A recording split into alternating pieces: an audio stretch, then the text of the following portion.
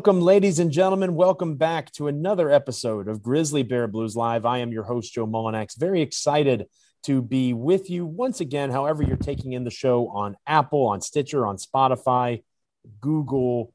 I may have already said Google. Let's do that again. Apple, Google, Stitcher, Spotify, iHeart. However you take in a podcast, you're listening to us, and it's much appreciated, making Grizzly Bear Blues a part of your Memphis Grizzlies fan experience. Again, I am Joe Mullinax, the site manager of GrizzlyBearBlues.com, and I am joined on this podcast, as I usually am, by my co-host, my number two man over at GBB, the associate editor, Mr. Parker Fleming. Parker, how are you doing on this fine podcast day? I would have to say I'm in a better mood than most days because it's the first time in 2 weeks that I'll be back in the grindhouse, back at FedEx Forum. Get to see the Grizzlies take on the Portland Trailblazers. And if it's anything like the showdowns in Portland, then we're in for a treat. Yeah, I'm kind of terrified that Damian Lillard is going to just rip them apart because he is angry. And you don't like Damian Lillard when he's angry. But at the same time, Dillon Brooks handled angry Dame just fine over the weekend in Portland, at least in a condensed situation. So it'll be interesting to see. It's a good game to see in person, and I'm excited that you'll be back there covering for us over at GrizzlyBearBlues.com. Ways to get in touch with the show. You can follow us on Twitter at GBB Live. You can follow Parker on Twitter at Paca_Flocka. You can follow the blog that we're both fortunate enough to work with and write for at SBN Grizzlies. We both have pieces up in the last couple of days that you can go check out. And you can follow me on Twitter if you want to. There's a lot of being yelled at for a variety of things. But at times I put out a funny tweet or two at Joe Mullinax. You can follow me there, of course. And we're excited to have our guest at this time with us. He is one of the harder working folks and one of the more genuine folks when it comes to covering not just the NBA at large, but the Grizzlies in particular. He blew me and Parker away during the interview process this past year. He was a guy that we knew that we had to have. He writes about the New York Knicks. He writes about the Boston Celtics. And of course, he writes for us at SBN Grizzlies at GrizzlyBearBlues.com. He really is a person that you should be following if you don't already do so at Cinquini, at CINQUINI, Jesse. Jesse Cinquini joins us here on GBB Live, a unique perspective covering multiple teams in the league, not just the Grizzlies. He's going to give us a wonderful full-scale perspective on the NBA. Jesse, how are you doing, buddy? I'm doing great, Joe. Thanks for having me on. I'm a frequent listener, and you guys do great work as the co-hosts. Well, we appreciate that. That's very kind of you to say. And Parker does a great job. He kind of has taken the podcast network, and I've given him my vision. I've given him the skeleton, and he's filled it in quite nicely. So whether it's 3-and-D, Core 4, Starting 5, or our show here, GBB Live, always content that you can be taking in with GrizzlyBearBlues.com. And Parker, my young Padawan, as you have been trained up to say, content is king. Content is king. That's exactly right. Parker understands. So, Jesse, speaking of content, you put out a ton of great stuff, not just for us over at Grizzly Bear Blues, but again, we talked about the Knicks Wall. We talked about Celtics blog. You've written for Def Pen Hoops, Hoops Habit, the Celtics Wire. You've been all over the place, and you've really been focused on the Eastern Conference more than anything. You know, your work with the Grizzlies is some of your, I'm sure you've watched the Grizzlies play before, but in terms of analyzing them, your work with GBB has kind of been the beginning of your career, focusing on the Western Conference as a whole, but then also the Grizzlies in particular. So I wanted to start this first segment getting your perspective on the East, because here at GBB Live, obviously we're very Grizzlies centric and focused, and that makes total sense. But at the same time, there's a whole nother NBA world out there, and it directly impacts the Grizzlies, and I'll explain how and why as we go through this segment. This first one is a pretty easy comparison because I have seen people both in writing and on social media call the Memphis Grizzlies the New York Knicks of the West, which I personally take offense to because I think the New York Knicks are the Memphis Grizzlies of the East. I think that is how it should be phrased. But I think it's meant to be as a compliment. Like, folks like watching the Grizzlies play. They're having a lot of fun with this young Grizzlies team. And it's kind of strange to say, Jesse, but there's a lot of people that for the first time in a long time are enjoying watching the New York Knicks play. The way that they're playing the game, obviously led by Julius Randle, who arguably is an all NBA selection more than likely when the regular season concludes. a talented man or young man. They're being led by Tom Thibodeau. They're having a lot more success than a lot of people thought they would. As we record this on Wednesday, April 28th, 2021, the New York Knicks are the 4 seed in the Eastern Conference. They're tied with the Atlanta Hawks. They are 2 games in front of the Boston Celtics, who we'll talk more about here momentarily. It's pretty remarkable. There's a lot of surprises in the Eastern Conference this year, but to me, the New York Knicks are the biggest ones. Would you agree with that, Jesse? I definitely do agree with you. I remember before the season started at the Knicks wall, we all made individual predictions for New York's record this season, and not a single person said that predicted them to go above 500. So the fact that there's 5-6 games over right now with 10 games remaining is a testament to the culture shift, I think, in New York. And it really starts with Tom Thibodeau, just a defense first guy. He's really instilled that mentality up and down the lineup. And he's kind of made it a rule that if you don't defend, you don't play. Extremely valuable to have that mentality. And we've seen some shades of that with Taylor Jenkins in Memphis. He's obviously prioritized defense, playing a certain way. It may be not in the you don't play way, because obviously John Morant is not the strongest defender this season, but he's still playing a considerable amount, and rightfully so.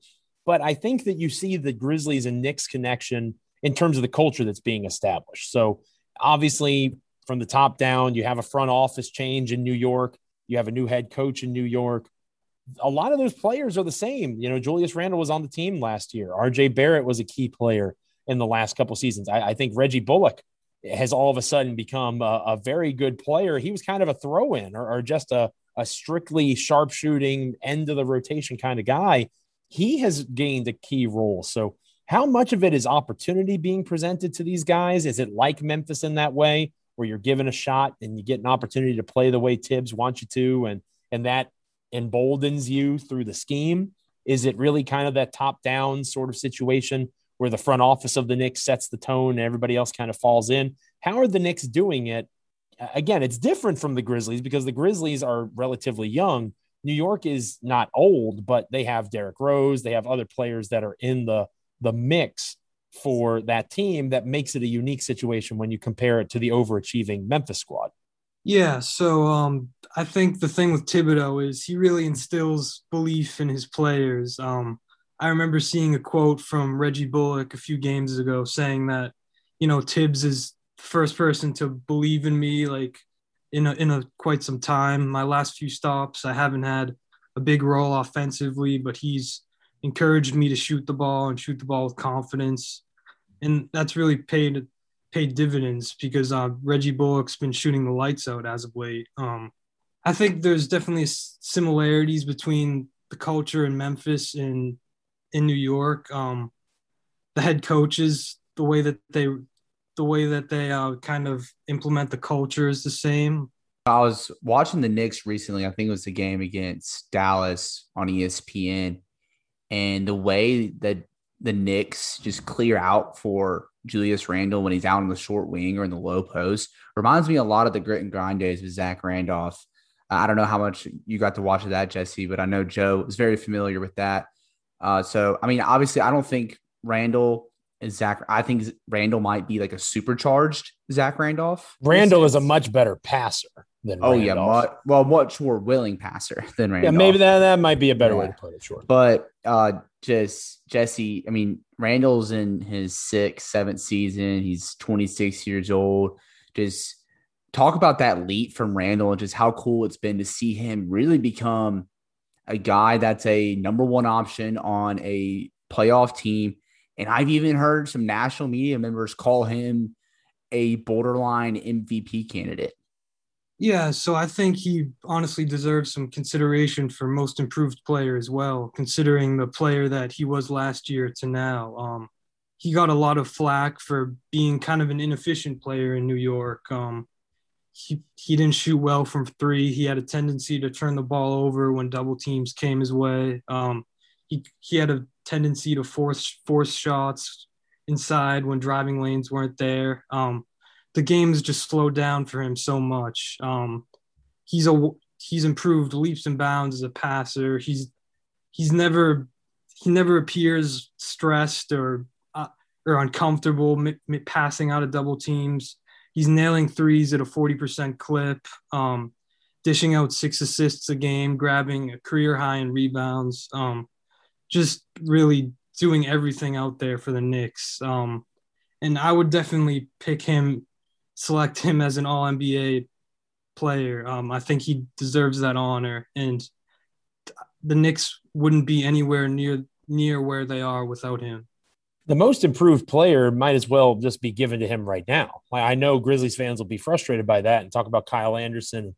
I mean, the numbers that you just listed off are staggering when you think about Julius Randle, and he's doing it on a team that is winning and winning at a better clip than the Memphis Grizzlies are. Like, everybody likes to make fun of the Eastern Conference, but the Knicks have a better record than the Grizzlies right now. So I appreciate the love for Kyle, and I do think he has obviously improved, but to me, it's Julius Randle's award to lose in terms of being the most improved player. Do you see this as sustainable for the Knicks? Because again, I'm looking at the standings as we speak. We got roughly 3 weeks left, I believe, in the regular season. The Bucks, they're not going to catch the Bucks or any of the top 3. It's Brooklyn, Philly, Milwaukee, and then pretty much everybody else. But the Knicks have the Hawks to contend with. The Celtics, who we'll talk about more in a moment, are only a couple games back. Same thing with the Miami Heat, the reigning Eastern Conference champion. Even the Charlotte Hornets, another team that's kind of been a surprise this year, is there in the wings, only 3.5 games back. The Hornets are closer to the Knicks than the Knicks are to the Bucks. So is New York going to be able to hold on to this 4 seed and kind of pull away from Atlanta, or is it realistic to assume that the Knicks are going to cool off a little bit and fall back to maybe the 5 or the 6? I think it's realistic to presume that the Knicks will lose a few over the last 10 games or so. I mean, they were on their best tear of the season, winning 9 of 10. It's going to be hard for them to keep that level of play up for the rest of the year. And I know that the Celtics have statistically, I think, the second or third easiest schedule. They have some pretty light games against not definitely lottery teams, and a lot of games at home as well. And then you have the Hawks, who have been playing well since the All-Star break, and they could definitely get that 4 seed. So I think it's going to be a dogfight ending the year. There's definitely no guarantee that the Knicks get the 4 seed, but I wouldn't be surprised if they landed either. Yeah, and so Jesse, we're gonna flip here to the other team that you cover, the Boston Celtics.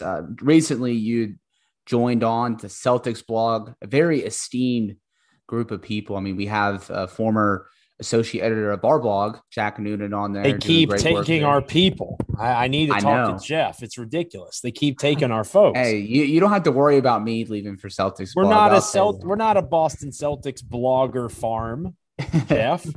Come on, man.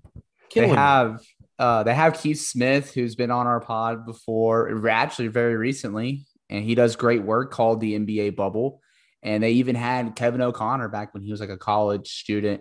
But if the Knicks are the most surprising team in the league, then the Celtics are probably the most disappointing team in the league. And it sounds harsh to say for a team that's 32-30, but just kind of the fact of how they've been getting there. There's just been a lot of bumps along the way with, supporting cast questions, trade deadline decisions, Kemba's health. But I think the real low point last night hit when they got beat by Lou Dort, Darius Bazley, and Poku, the Oklahoma City Thunder, on their home court, a team that's actively trying to lose games. Literally trying to lose games. Like, I believe there was a highlight in that game where the player, it looks like the Oklahoma City player at close to the end, it's like 110 to 103, and they inbound the ball, and I don't know exactly who it was, but it looks like they throw it right to a Celtics player on purpose. Like, that's exactly what it looks like. They're literally trying to let the Celtics win, and it doesn't happen. But Jesse, I'll let you explain what's going on, because you have a better sense of this than both Joe and I, probably than any of our listeners, because of how actively you cover the team. So what is going on with the Boston Celtics? Because all I see right now is just kind of like a blame game, whether it's Danny Ainge, Brad Stevens, Brown and Tatum, even though they shouldn't get any of it. But what's really like going on in Boston right now? So to hone in on last night in particular, it was the defense that really killed the Celtics' chances of winning that game. If you noticed, the Thunder relentlessly ran driving kicks. They were just attacking the rim time and time again. There was no resistance. I realized that the Celtics didn't have Robert Williams last night, and that certainly played a part in that. But there's no excuse for the efficiency that the Thunder scored on against the Celtics. Just guys not getting blown by defensively. Guys like Jaylen Brown and even Marcus Smart, who are both universally considered to be above average defenders. You know, they're getting blown by off the dribble, and the Celtics were getting killed behind the arc as a result. And the Celtics have usually been a top 5 defensive team since they've had Brad Stevens, but this year they're 17th in defensive rating last time I checked. And that's not the Celtics identity. It's not who they've been the last few years. And I think that's really been the biggest reason for their disappointing season. You mentioned Robert Williams, and I'm curious because throughout the last year or so, to bring this back to the Grizzlies, this is a Grizzlies podcast after all. The Celtics have always been a team that folks have kind of talked about needing a center, right? They need a center.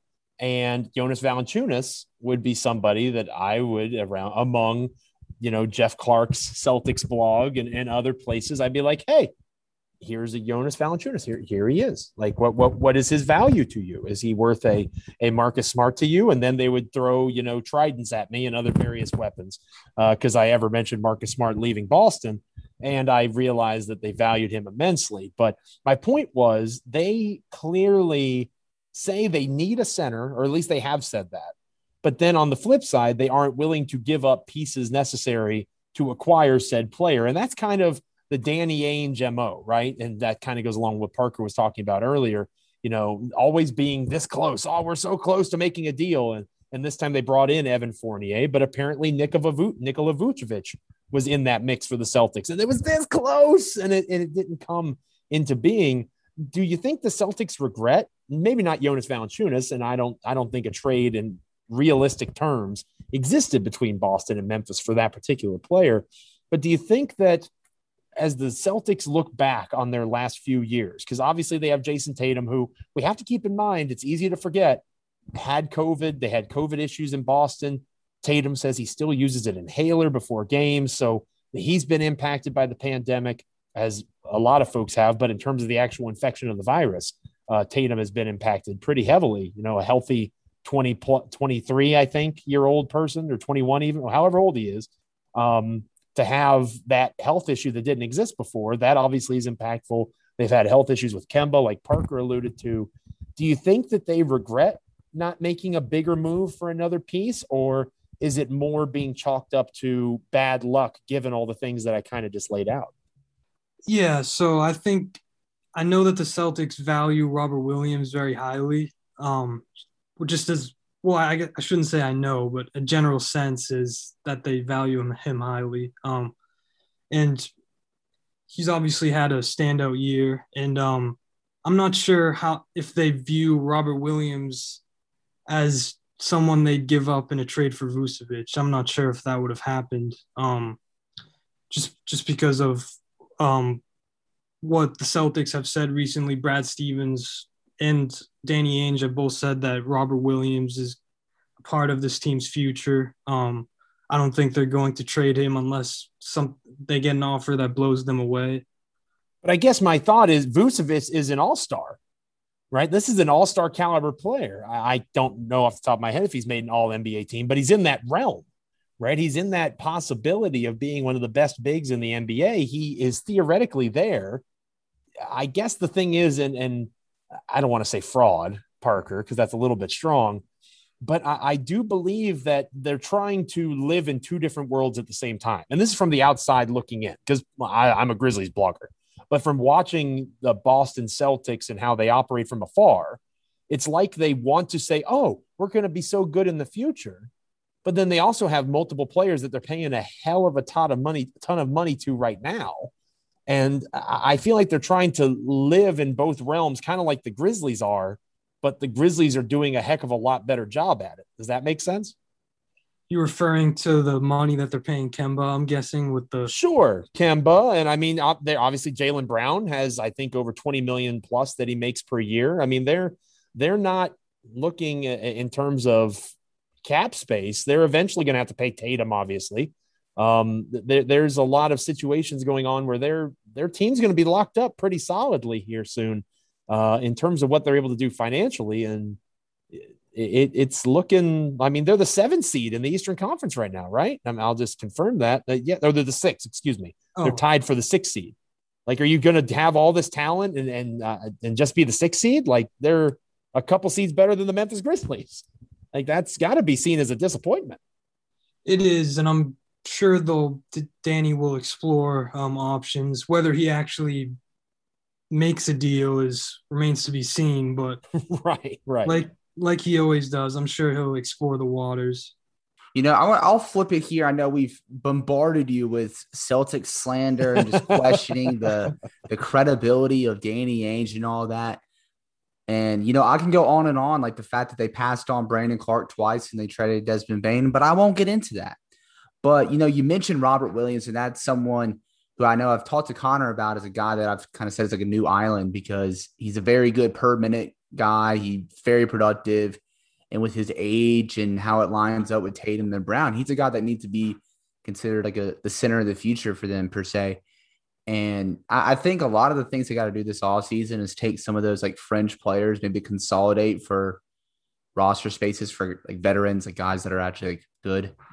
But are there anybody, surrounding Jaylen Brown, Jason Tatum, Kemba Walker, Marcus Smart, Robert Williams, any of the guys around them that you see as keepers for the Celtics team that ends up bouncing back to become the Eastern Conference Finals contenders that we know? Tristan Thompson came in and he had a rough start to the year. But I think he's really turned it around since he came back from COVID. He's been terrific on the offensive glass. He's top 10 in the league in offensive rebounding percentage.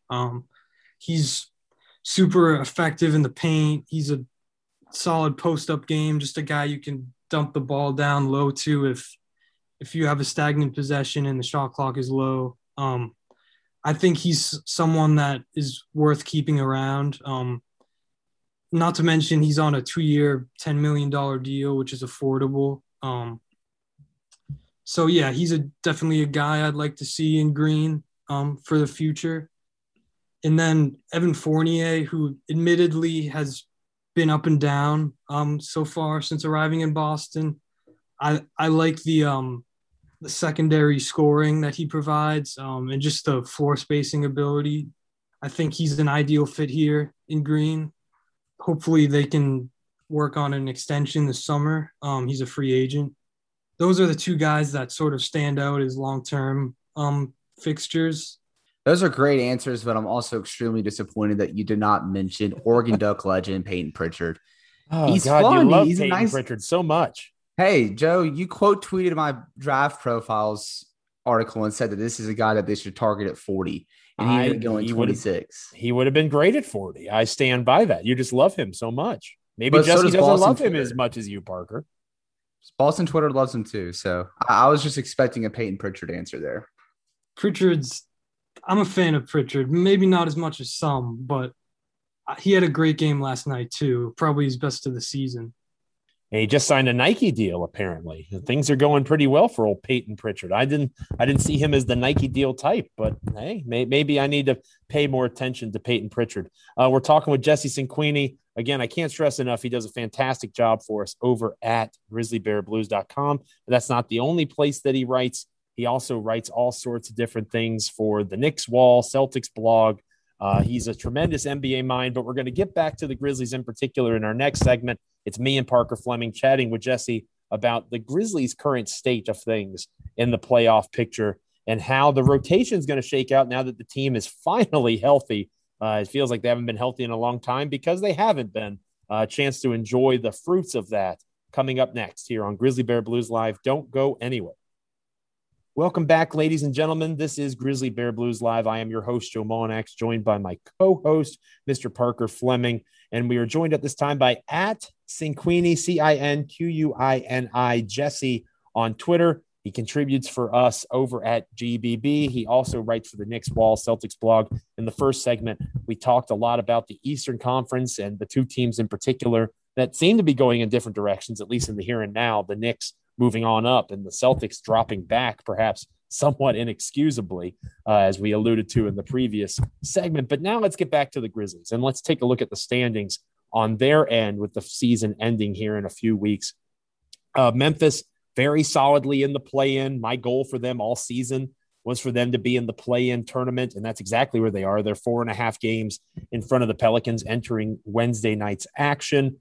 They are 1.5 games behind the Trailblazers. They obviously play Wednesday night, big game there. They're 2.5 games back of the Dallas Mavericks, and don't look now, but they are 4.5 games back of the Lakers for the 5 seed.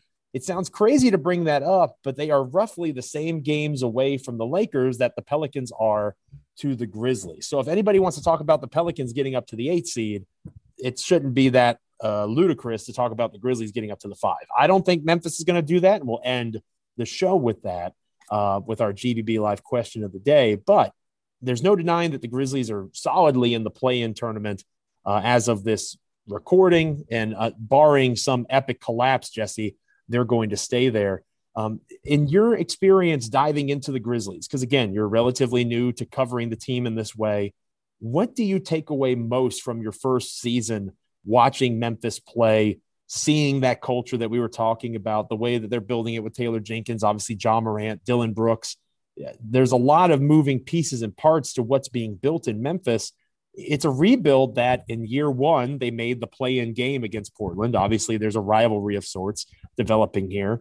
In year two, they are in the playoff conversation. Again, they're 2.5 games back of Dallas and being clear of the play-in entirely. So that's not a completely ludicrous thing to bring up either. The idea that they could catch the Mavericks if things cool off for Dallas. So the Grizzlies apparently are the best rebuilding team in the history of the National Basketball Association. But they're doing pretty good work. They're overachieving, and with 12 games or so to go, they have a lot of work to do to hold on to that spot. But just in your initial experience watching the team and seeing them grow in this first season with us at GBB, what are some of your just basic takeaways from this current iteration of Grizzlies basketball? So I think the number one takeaway is from watching this team is just the depth.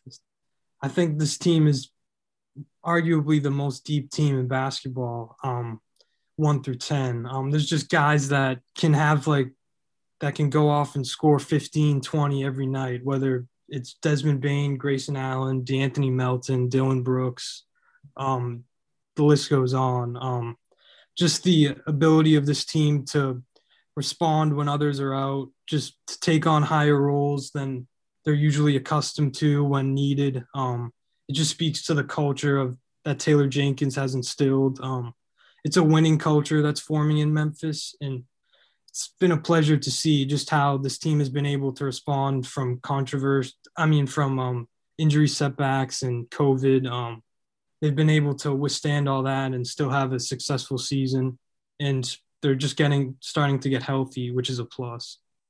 The health thing is obviously a major piece, and we'll talk more about that here in a moment. But you get a chance to watch so many more NBA games because of who you cover, especially like we talked about the Eastern Conference in particular in the previous segment. When you look at Brad Stevens, you look at Tom Thibodeau, you look at Taylor Jenkins. Taylor Jenkins is the second youngest coach in the NBA. What are some things, because Thibodeau is seen as a pretty good NBA coach. Brad Stevens is considered one of the best NBA coaches, maybe incorrectly, with all the slander that Parker was throwing in the first segment. Maybe he wants to attack Brad Stevens too. But at the same time, when you look at two coaches that most folks would probably put in front of Taylor Jenkins at this stage of his career, what are some things that Jenkins has really kind of stood out as you've watched Tibbs, you've watched Stevens? Jenkins, how does he differentiate? What does he use that Stevens and Thibodeau have had success with? Just your overall takeaways from the coaching aspect of it too. Number one, Coach Taylor Jenkins seems like a super positive guy.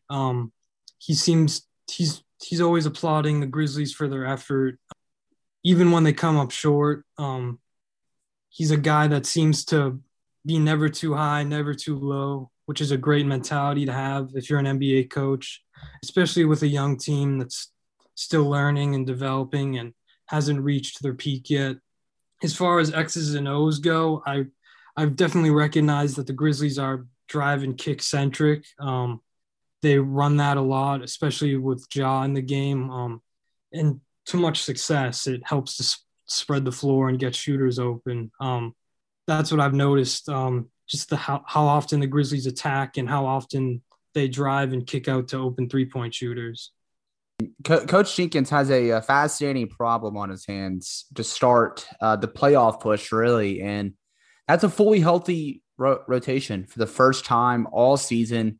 There's not anybody on the injury report. I'm going to knock on wood because I don't want anything to happen. But it's brought up a lot of debates over who should be in it. It's even sparked articles from both Joe and I on certain players in that. I know a lot of people have been saying, well, oh, why is Justice Winslow playing over Tyus Jones? We're now seeing, why is Brandon Clarke playing over Xavier Tillman, which is about made my head explode. But I wrote about Xavier Tillman yesterday and just how his play in April really made him more of a guy where before he was an easy cast off from a healthy rotation. And now it was like, okay, which combinations can we unlock to make sure he can still play? From afar, what do you make out of the rotation decision? And just, is Coach Jenkins making the right call with who he's rolling with right now? To talk about Tillman, his efficiency on that, like you pointed out on Twitter, his efficiency from that floater area, that short mid-range, is what stood out to me lately. He's basically been automatic from there. And as a roller, he devastates defenses, kind of like how Brandon Clarke did in his rookie year. But Clarke is admittedly been a little disappointing, at least in my eyes. I thought he had the makings of a future star after his rookie year. It's how it came off to me. He was incredibly efficient, solid help defender.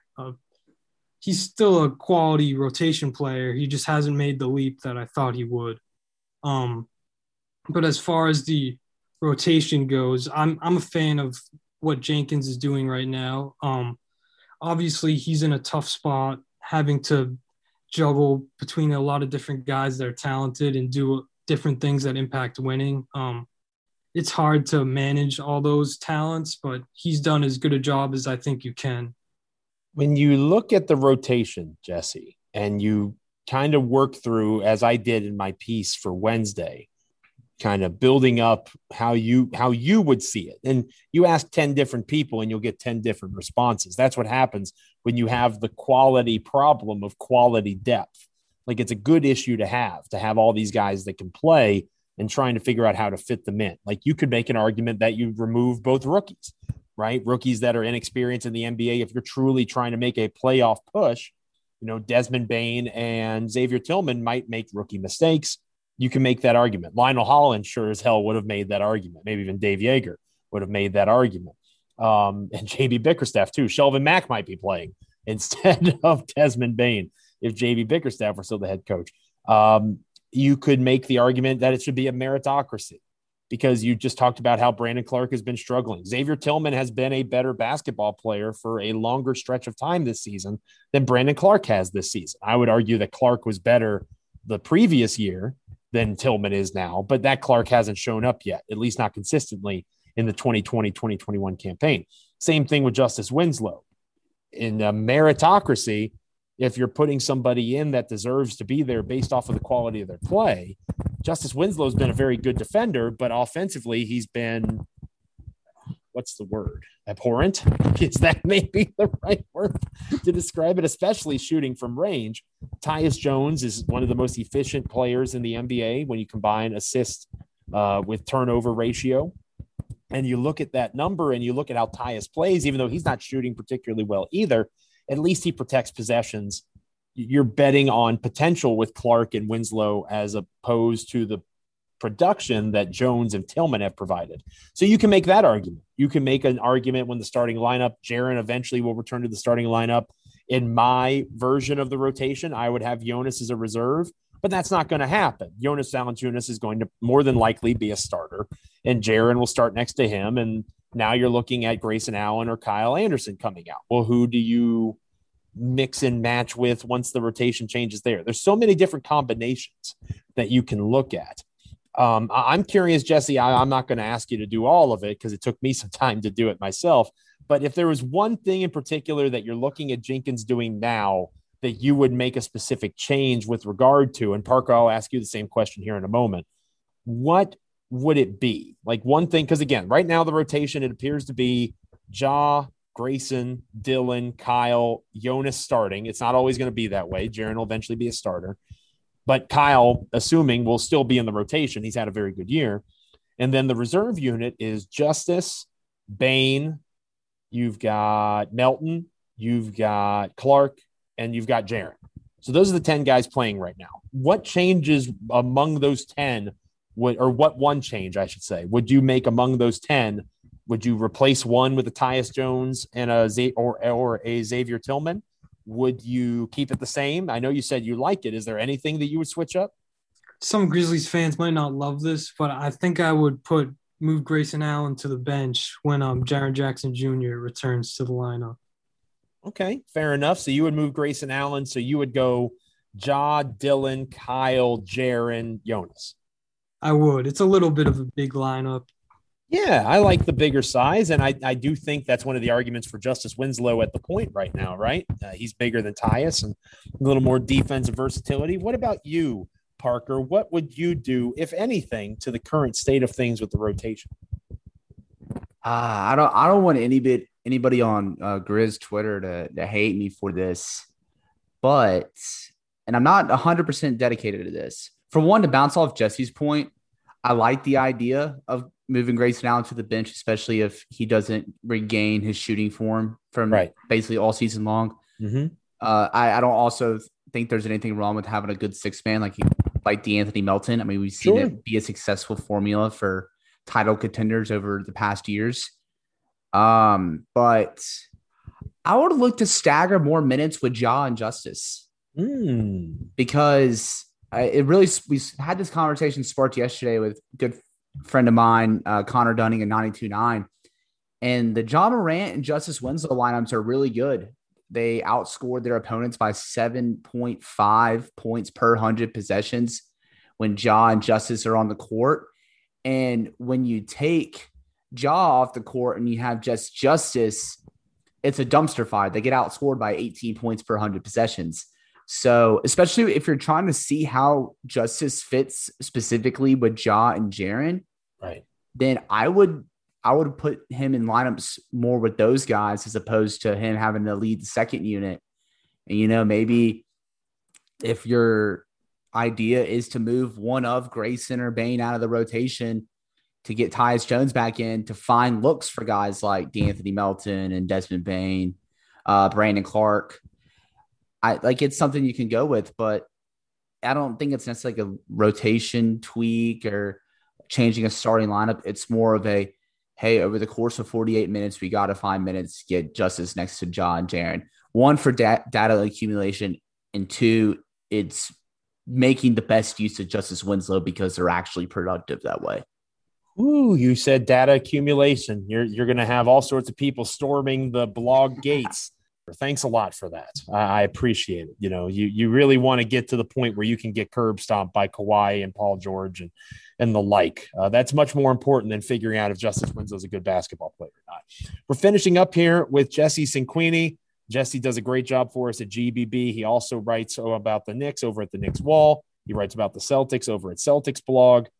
Big fan of his. Glad he's on our team, and we're finishing up with him here on GBB Live. Jesse, we'll get you out of here on this.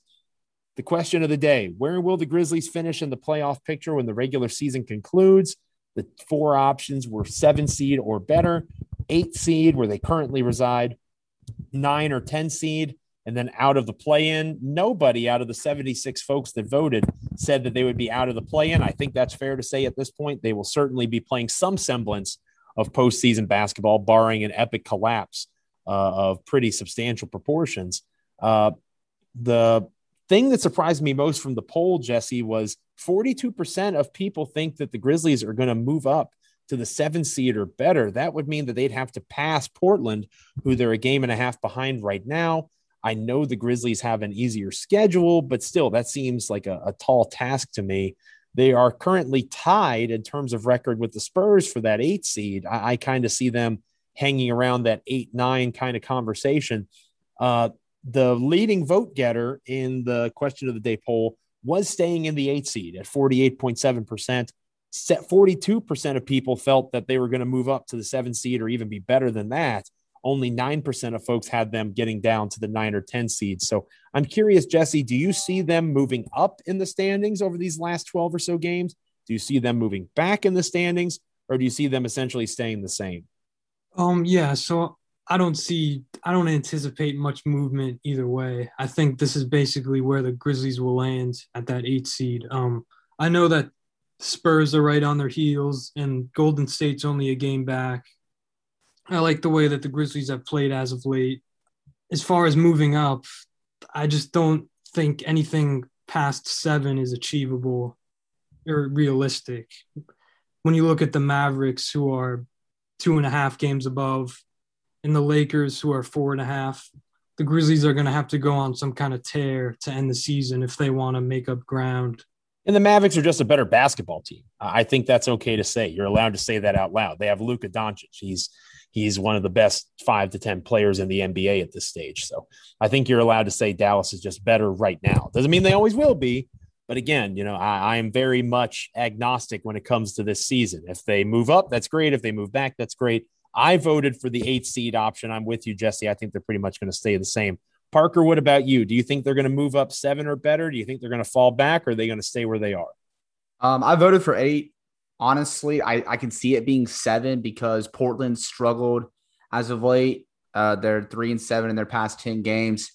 But also, too, if you look at after tonight's game, they have Orlando twice, New York at home, and in a 3-game stretch where they're playing Minnesota, Detroit, and Toronto. You may end up getting lucky, too, with New Orleans resting players because I don't think they're in the play-in really anymore. So they can move up to 7 just because of the schedule difficulty that they have or lack thereof.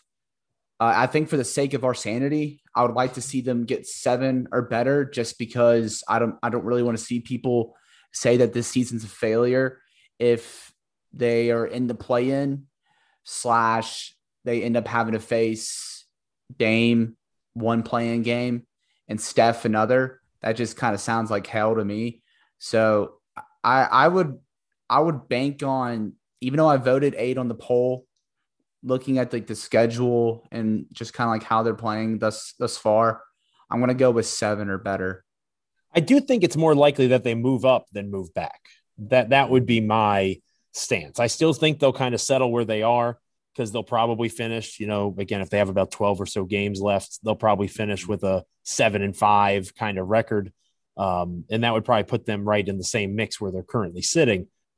I could see them moving up more than I could see them falling back. I don't think they fall back to the 10, for example. But like you said, you're in a spot where you have the challenge of, in a play-in environment, if the play-in were today, the Warriors would be playing the Spurs and the Grizzlies would be playing the Trailblazers.